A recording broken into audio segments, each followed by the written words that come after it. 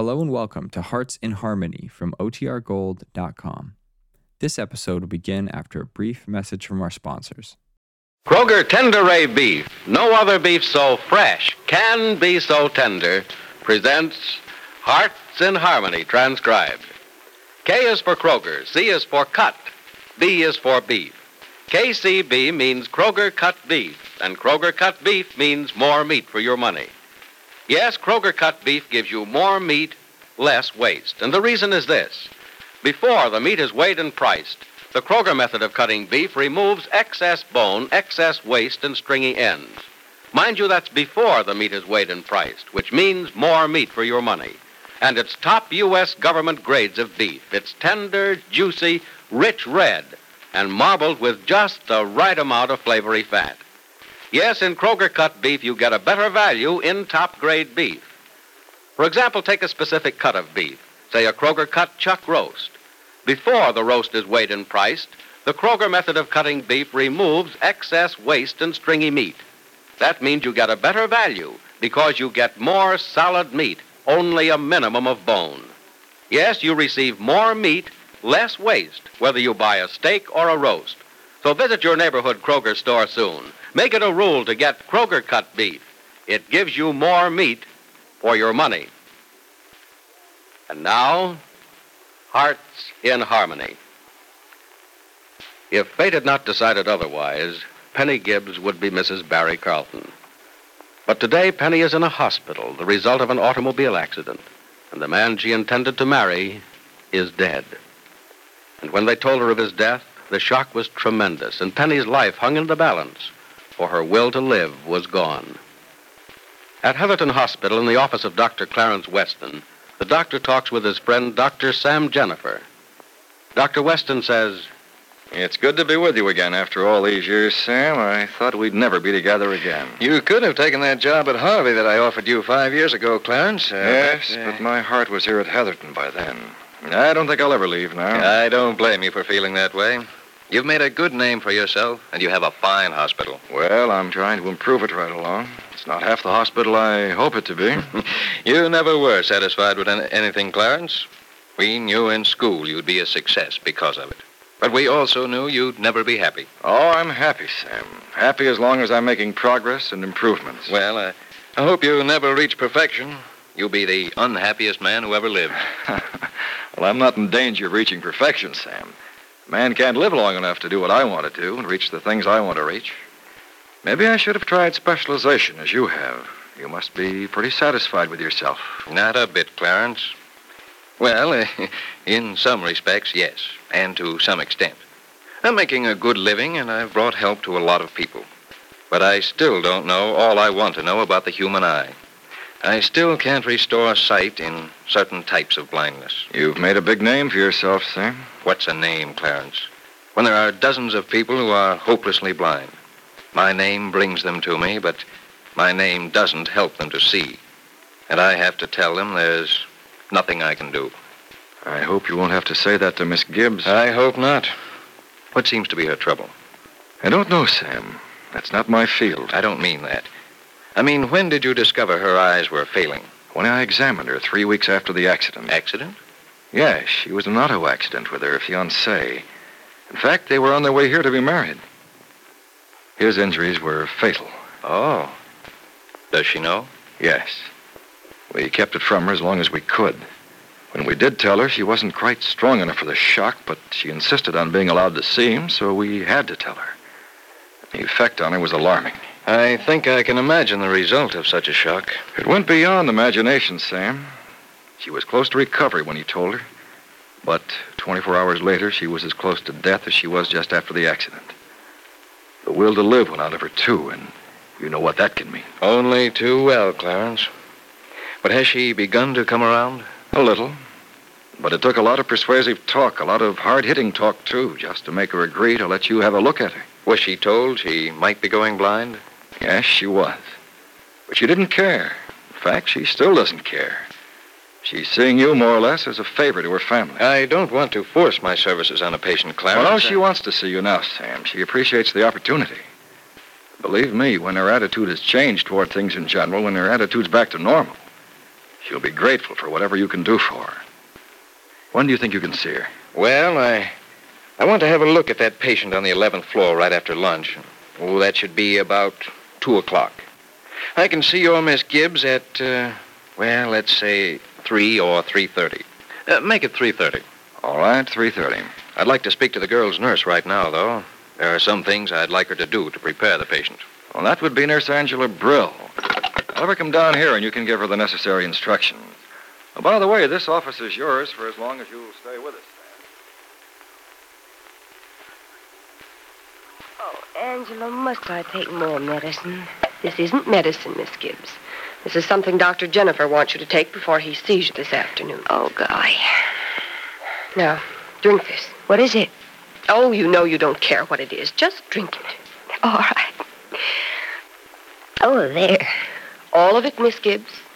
All of it? Mm-hmm. That's better. Now, try to get some sleep. I'm not sleepy. Well, rest then as much as you can.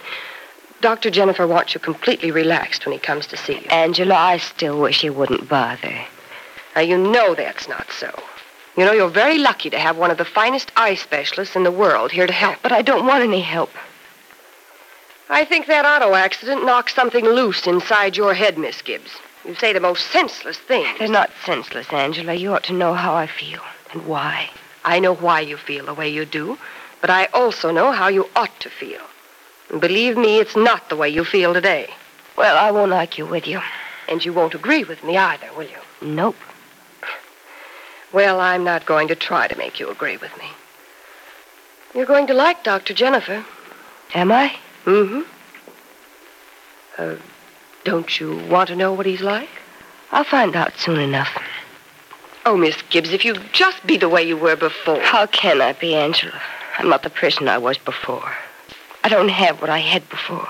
I don't mean before, well, just before the accident.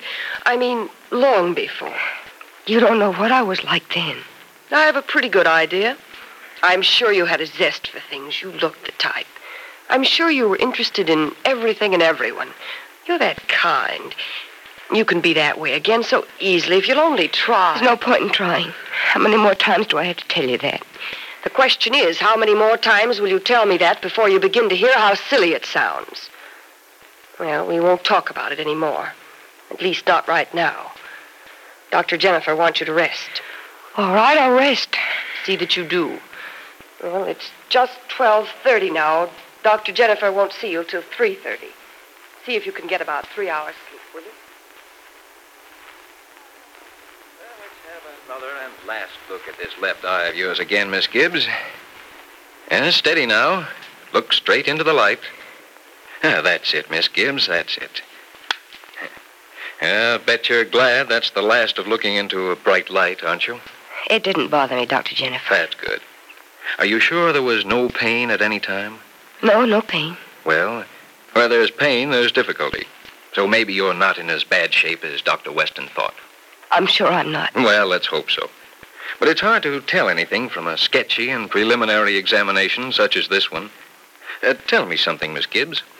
Has there ever been any blindness in your family? No, not that I know of. Uh-huh. Any nervous illness? No, sir, none. How about your parents? Are they living? No, they died several years ago. I see. Miss Gibbs, do you ever have any physical sensation that you are losing your sight? I mean, have you at any time noticed that you suddenly cannot see as well as you did before? No, I haven't. But you don't see too clearly, do you? Well, at times things are kind of fuzzy. Colors more dim, light a little gray? A little. Uh-huh. Miss Gibbs, as I said before, a preliminary examination doesn't tell us much. But together, we should be able to do a pretty satisfactory job. You'll be on my side in this, won't you? Yes, Dr. Jennifer, I'll be on your side. That's what I hope you'd say.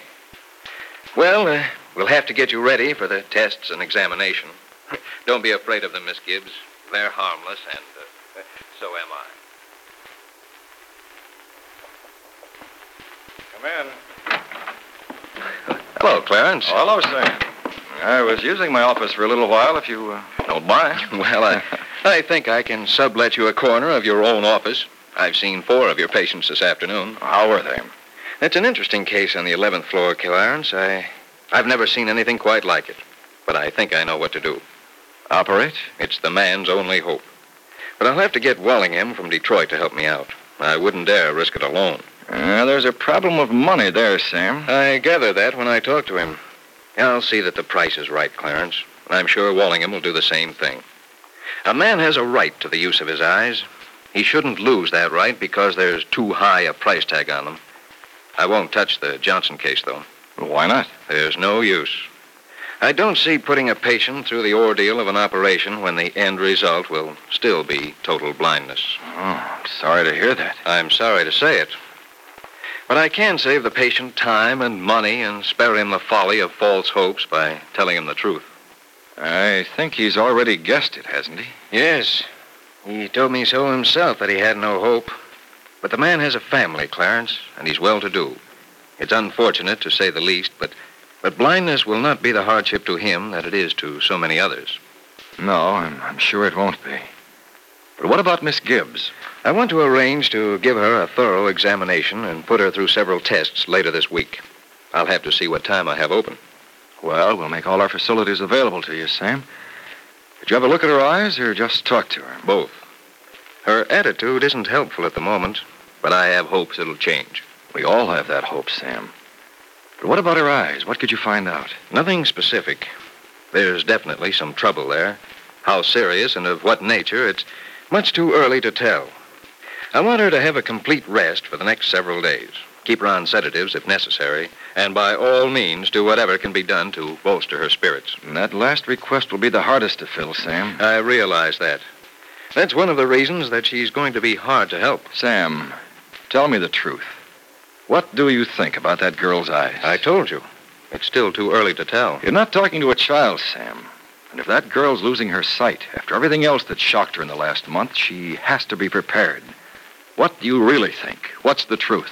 The truth is, Clarence, I see definite evidence that Miss Gibbs is going blind. Is Penny going to be blind for the rest of her life? Will this shock be more than she can stand, or won't she care? Be sure to listen to the next dramatic episode of Hearts in Harmony.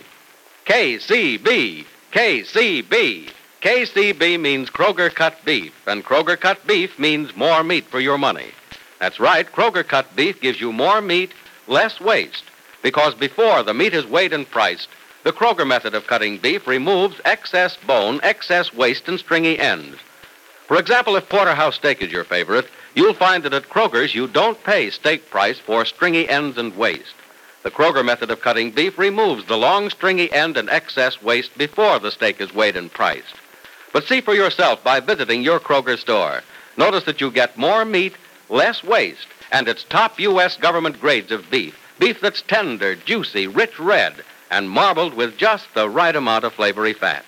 So remember, whether you buy a steak or a roast, Kroger cut beef gives you more meat for your money.